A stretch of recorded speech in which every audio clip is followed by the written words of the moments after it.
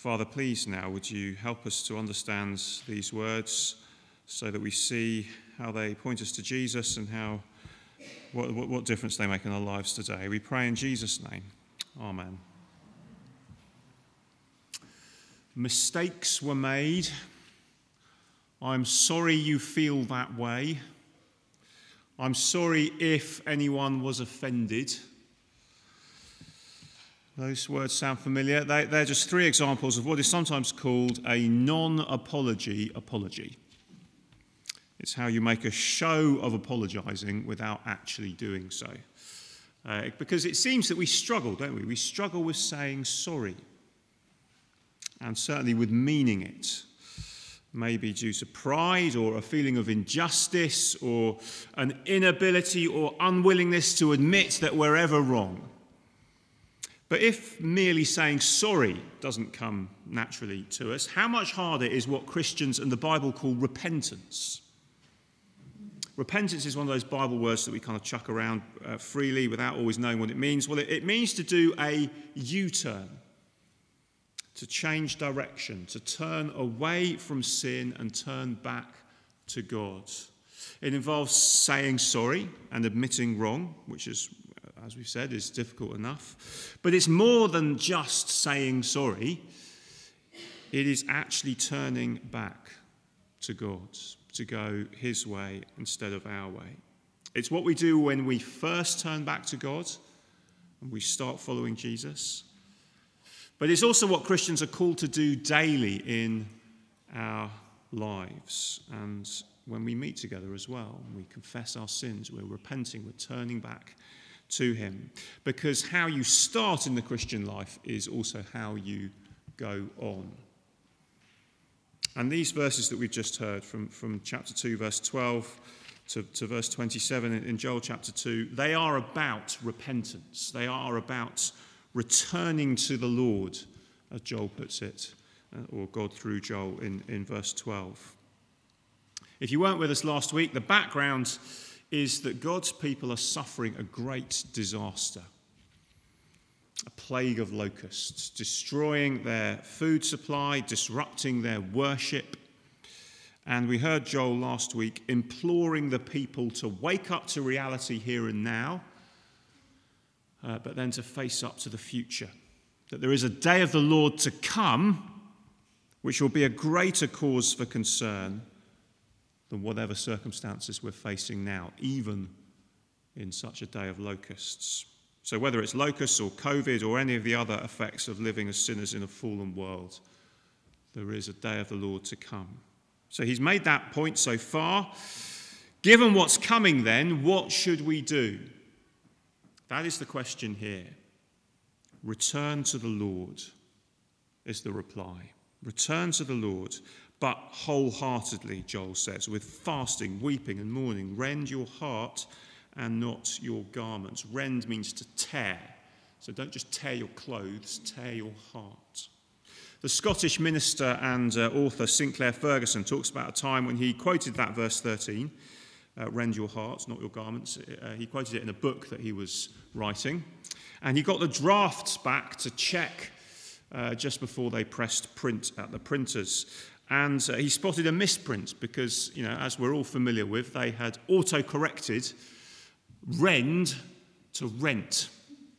So it read, rent your heart and not your garments. And he was glad to have spotted it because, as he explained, of course, to rent your heart means something completely different. To rend means to tear it up, but he makes the point we naturally prefer to rent out our hearts to other things, to idols of wealth and pleasure and safety and security and created things rather than the Creator. We rent out our hearts and we think, it'll be fine. Just do it for a little while, rent it out. I'll get it back again. I can give it back to God at the end. Everything will be fine. But for now I'm going to rent it out.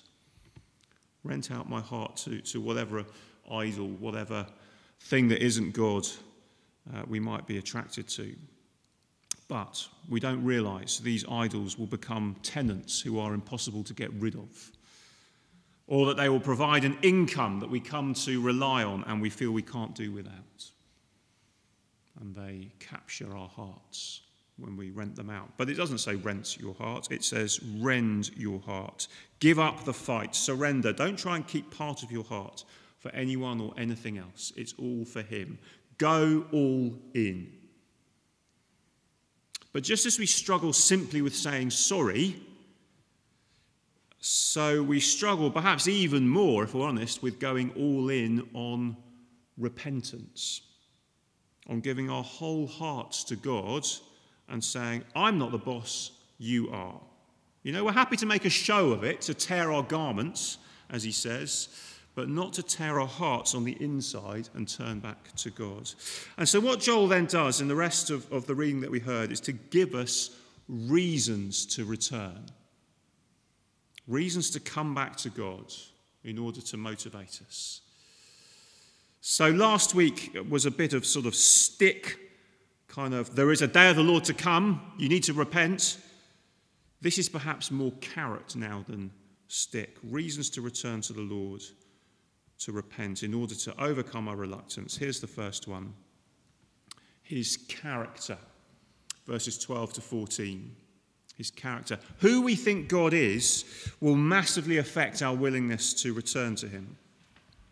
I think I've quoted this quote from Richard Dawkins before, but Richard Dawkins is one of those people who kind of doesn't beat around the bush when he's saying things that he wants to say.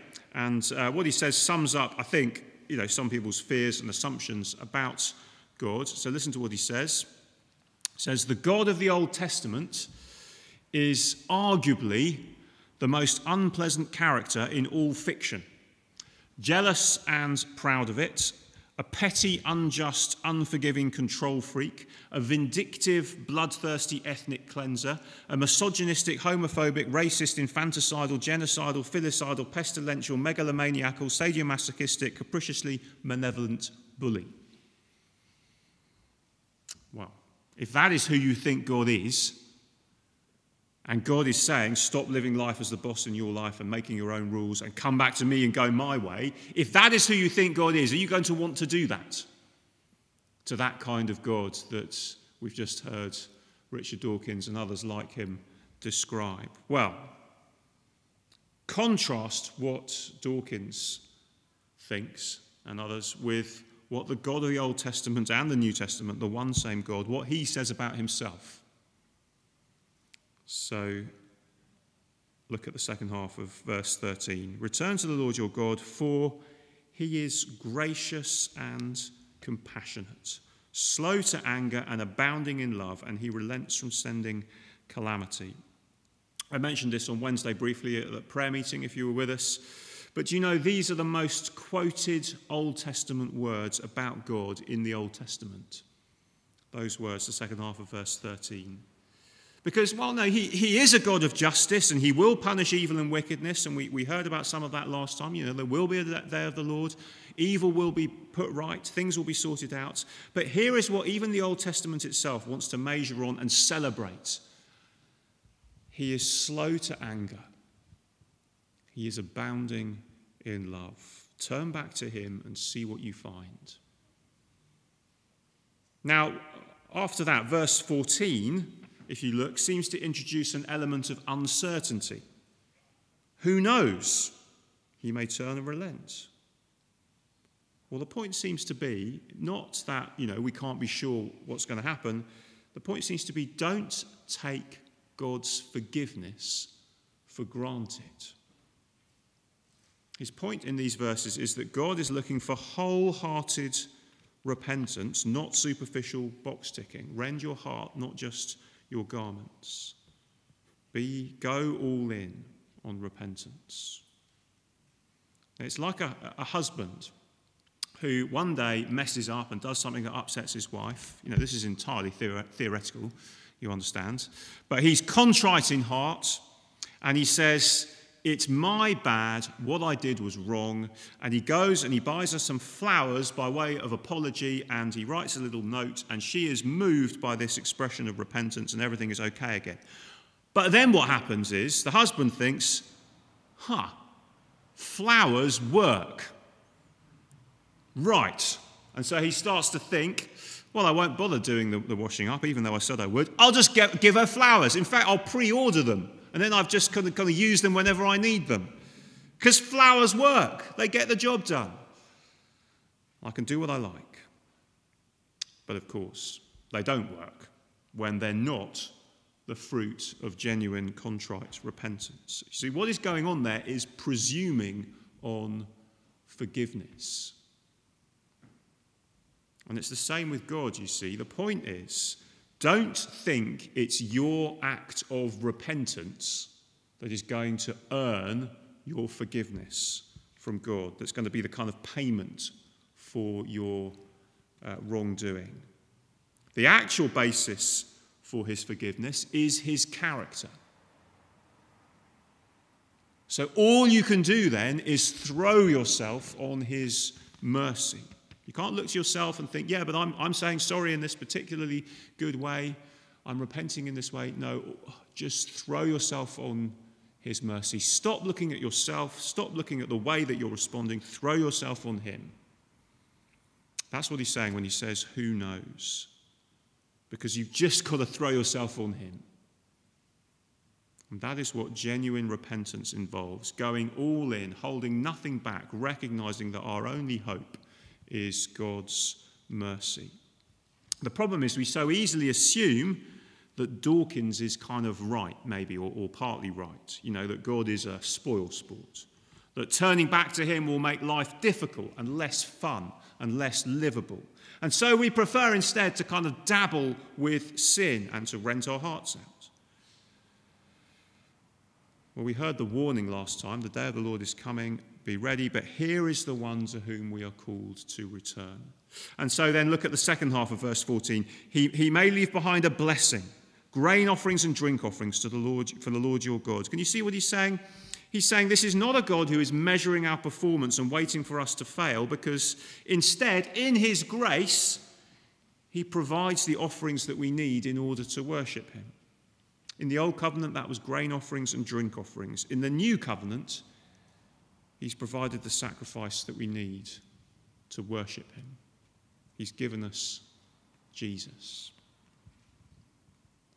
When I was a very young Christian, as a teenager, I can remember being under the impression that somehow God was still measuring my performance and I needed to keep the rules. And if I didn't go to church every week, then he'd be angry. And, you know, because of that belief that I had about God, even though, I would call myself a Christian, I actually stopped going to church because that burden of thinking that if I don't keep this up, he's going to be angry with me, that was too much for me to bear. So I was just like, I can't do this. Impossible. But then I came to understand his grace and his compassion and his mercy, that this is who he is. And I found myself wanting to go and be with his people week by week, just because I'd understood who he is. Do you see the difference? So return to the Lord because of his character. Then Joel goes on, secondly, return to the Lord because of his commitment, verses 15 to 17. Blow the trumpet, gather the people, pray, and get the priests, verse 17, to say, spare your people, O Lord. Do not make your inheritance an object of scorn, a byword among the nations. Now, people like Richard Dawkins, as we heard, they criticize the God of the Bible as being self-centered. You know, worship me, love me, glorify me, it's all about me. And of course, those words sound ugly and twisted on the lips of human beings. But when it comes to God, there is no higher good than worshipping him. But even so, we can say more than that, because what does God want to be known for? We heard the second reading from Ephesians chapter 1. In chapter 2, Paul goes on in that book in Ephesians to say that God saved those who were dead in their sins, deserving God's wrath because of his love, in order that in the coming ages he might declare the incomparable riches of his grace. And what's that saying is that he saved his people in order that he might show the universe his wonderful grace.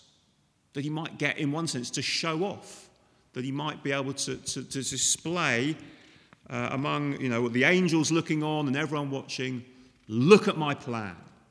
Look at how great it is. Look at how great my love is for those who don't deserve it, for his commitment to a sinful, rebellious people. But here's the thing, you see.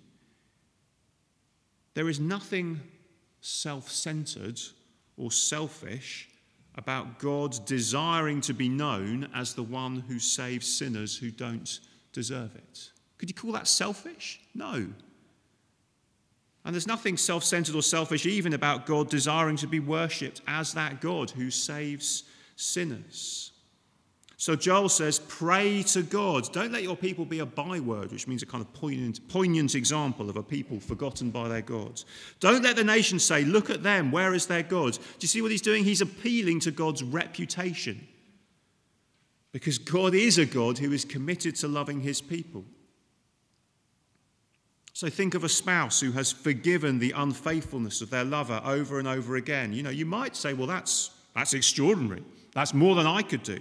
That's more than that person deserved. They're an amazing person to be able to do that. But you can never say that's selfish. That's just for his or her own glory that he or she is forgiving that person over and over and over again. You can't say that, can you? Because it's not a selfish thing that they're doing. It's the opposite of it. It makes us marvel, but it's costly. And it's like that a million times more so with God. He is committed to his people and he's determined to have that reputation in his world and in his universe and beyond the universe, that he is the one who saves his people, who is committed to his people no matter what, that he won't let them become an object of scorn in the world. He won't have people going around and say, did you hear about what the God of the Bible did to that people? He abandoned them.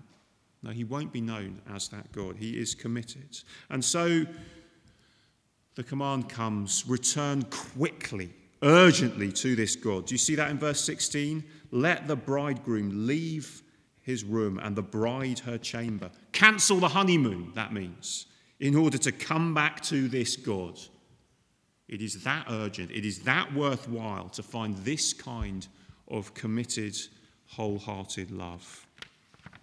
Return to him because of his character, his commitment, and then, thirdly, because of his response. Verse 18 is the turning point in Joel. It's been God's speech through Joel all the way up to this point, one long speech. The day of the locust is here, the day of the Lord is coming, so return to me. But now we switch to narrative. The story moves on. We presume they did turn back to the Lord. And now, verse 18, the Lord was jealous for his land and he took pity on his people. But what we can do now is we can continue to learn from this response that we now see in verses 18 to 27. We learn from his response as a further motivation to us today to keep returning to the Lord. So what can we see then? Well, we see in verses 18 to 20, we see the undeserving are jealously loved. God has a general love for all human beings that he's made, but he has a particular love for his people, which is a jealous love. Now, we often think of jealousy as a bad thing, don't we? We think, no, you don't want to be jealous, and it often is a bad thing. But here it means the jealous, protective love between lovers or between a parent and a child.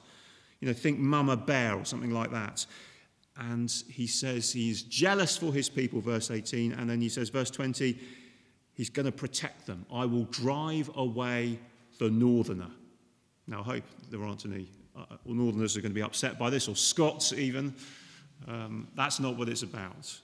This is God jealously protecting his people from harm in the terms in which they were experiencing it back then. If we're trusting in Jesus, God has more than a general affection towards us. Think of a school. Think of a really good head teacher in a school. You get these head teachers, and they kind of know everybody in the school. They kind of know, and they might even know their names. But at the same time, you kind of know they can never really know everybody in that school really, really well. Or think of the CEO of a big company. You know, they know the key people, but they're not going to be able to concern themselves with with the ins and outs of everybody in the organisation. Well, God is way more than that. He knows his people and he loves his people, each on that individual level. So we sang, "The Lord is my shepherd," Psalm 23 earlier. I think what King David is saying, he's saying, there are billions of people in the world, the Lord is my shepherd. The Apostle Paul in Galatians 2:20, "I live by faith in the Son of God who loved me and gave himself for me." And billions of others too, but for me. Do you see? We're not just one in the crowd if we are trusting in Jesus. Easily lost, easily missed. No, we are jealously loved and protected. The undeserving are jealously loved. And then verses 21 to 24, the sorrowful are made glad. Last time we heard of how God's judgment would involve the undoing of creation. Now creation is remade. Abundant showers of rain cause the threshing floors to be filled with grain, with vats overflowing with new wine. There's a sense that as things are put right between us and God, so the whole of creation is put right. Many today are concerned with creation care, with saving the planet, or however you want to look at it. Well, Joel is saying it begins with being right with God. And so rejoice, be glad because of what is to come. You think that the future of the world, we're used to being told all the time, aren't we? The future of the world is doom. The future of the world is gloom. Whether we're talking politics or pandemics or global warming. We just have prophecies of doom all the time. Well, Joel is showing us the future, the far future. I'm not saying that we don't need to listen to the other things, but we need to know there is a day of the Lord to come. There is a day of judgment to come. That is the end of history. And beyond that, there is a world remade to enjoy in perfect relationship with God as he dwells with his people, which involves the whole of creation that God loves being remade. The undeserving are jealously loved. The sorrowful are made glad. And then, in those final verses, the empty are filled. So verse 25, just listen to this wonderful promise. "I will repay you for the years the locusts have eaten, the great locust and the young locust, the other locusts and the locust swarm, my great army that I sent among you." Do you see what he's saying? When the locusts come, they leave nothing behind. And at the beginning of the book, we began with that description of the locusts, with these different kinds of locusts, and they come wave after wave. And the first wave, you think they've taken everything. But no, there's a tiny little bit left, and the next wave come and take that. And you think, oh, there's nothing left now. But then there's another wave, and they come and take that. And you think, oh, there's just nothing here now at all. And it's here, do you see, the great locust, the young locust, the other locust, the locust swarm, the whole lot. I will repay you for the years the locusts have eaten. So when we think there's nothing left behind, when we think all that's left behind is scars and pain and suffering and fear for the future, we think, there's no resources here, there's nothing, I can't do anything, I'm completely broken, can't give anything, do anything. There's no hope. What's the point? Give up. And maybe COVID has made us feel like that, or we know it's making people feel like that in the world around us. Maybe life in some other way, as we live in the fallen world where things do not go in the way that seems like they ought to go, in whatever way that is. We think, it's left me broken and consumed. I will repay you for the years the locusts have eaten. Verse 26, you will have plenty to eat until you are full. You may be hungry now, You may fear that you will never eat again. You're thinking it's impossible. I'm never going to find food again. There's no food anywhere. You will be full. The thing about suffering is not only is it painful and difficult to deal with, it can seem so utterly pointless. Whether we're talking depression or bereavement or fears and anxieties or the pain of illness and everything else in between, we mourn not just the pain and the suffering that involves directly, but we also mourn then the wasted time and the wasted years. And we just think, what was the point of that? I will repay you, he says, for the years the locusts have eaten. When we experience unfulfilled longings and disappointments, and we think that we've missed out and life has not gone according to plan in some way, I will repay you. Now, we need to be careful to understand what this means. It's not that God owes us somehow, that we've put him in our debt by the suffering that we've endured. It's not that he owes us, but that he graciously promises that the locusts and the scars and the pains that we experience now, they will not define us and they will not follow us forever. But again, for the Christian today, we want to know, well, okay, what does that mean? When is this talking about? When will this promise be fulfilled? Should I expect a perfect, happy life now if I trust in Jesus? Because the point is, I'm not experiencing that, we might say. Well, we need to understand when the prophets like Joel looked forward, they saw the future as one event. A day of the Lord to come, a promise of a new future after that. And it's often explained like this, and I think it's quite helpful. It's like a row of candles. You think of candles kind of lined up in a row. If you view them side on, you can see each individual candle. But if you stand at one end and look down the line of the candles, they kind of line up, and all you can see is a single flame. And it's as if Joel is kind of standing at the end, looking down that line of candles, and all he can see is the single flame ahead. But that means that some of what Joel is talking about has happened, but some is still to come.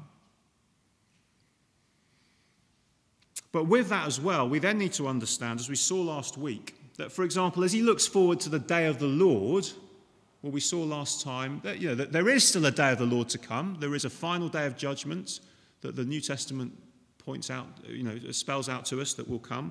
But there is an important sense in which the day of the Lord has already come. There has been a day of darkness, of clouds and judgment when Jesus died on the cross. The end of history has in one sense happened in the middle of history. So that if we trust in him, we know the verdict of that future day of judgment has been done already. And in the same way then that the day of the Lord has in one sense already happened in Jesus, so also, and this is the key thing to understand here as we think about this question, what does it mean for God to repay us for the years the locusts have eaten? In the same way, in Jesus, even now, we get to experience the beginnings of these blessings that he is talking about. Because Jesus has stepped into history to bring the day of the Lord into history. And so we're in this kind of now and not yet experience of, in one sense, still living with the bitterness and the difficulty of sin in our lives and in the world around us, and yet also knowing the blessings that come, that were spelt out in Ephesians chapter 1, as we heard in the second reading. These blessings, they're still hidden in one sense. They're not yet physical within our experience. We can't touch the new heavens and the new earth yet, but that doesn't mean that it's just misery now and happiness later when you die or when Jesus returns. Paul says, "Praise be to the God and Father of our Lord Jesus Christ, who has blessed us in the heavenly realms with every spiritual blessing in Christ." And so even in our suffering now, even in the day of the locusts, we get a taste of glory to come as we trust in Jesus. What does that mean? Well, it means knowing him personally, as we hear from him in his word, as we pray to him, as we enjoy him together as his people. It means knowing we are loved unconditionally and accepted, even though we don't deserve it. And even when we continue to sin and mess up, it means knowing even in the midst of suffering and pain that this is not the end. It won't always be like this. That is how God begins to repay the years that the locusts have eaten, that the locusts may even be continuing to eat right now. And yet we know Jesus in the midst of it. And so we begin what will one day be seen in all of its glory and fullness in the new heavens and the new earth. But Joel is saying it won't always be like this. God is near to us. And that is where he ends in verse 27. Then you will know that I am in Israel. In other words, that I am near to my people. I am the Lord your God. There is no other. Never again will my people be shamed. And so he calls, return to me. Return to me. We've seen the reasons. Let's come back to him, maybe for the first time, maybe for the 1,000th, 10,000th time. He is slow to anger and compassionate. He is committed to his people. He loves his people jealously. He will make the sorrowful glad. He will fill those who are empty as we come to him through Jesus. So let's do that. Let me pray now.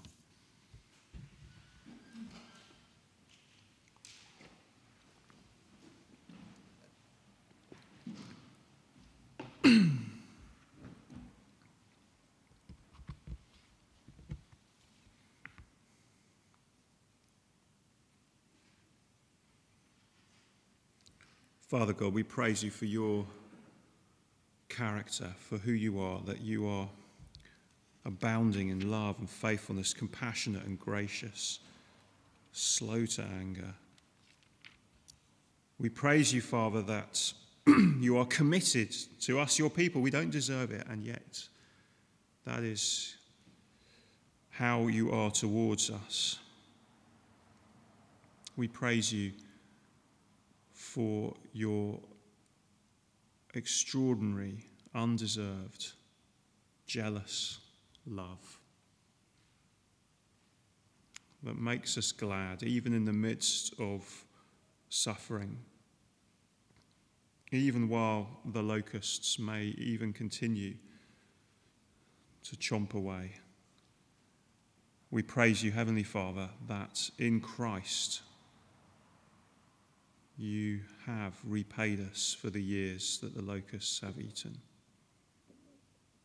And so in him we come to you and praise you for the fullness that we find in him. May we know that more and more in our lives now, and may we look forward to that in full in eternity. We pray in Jesus' name. Amen.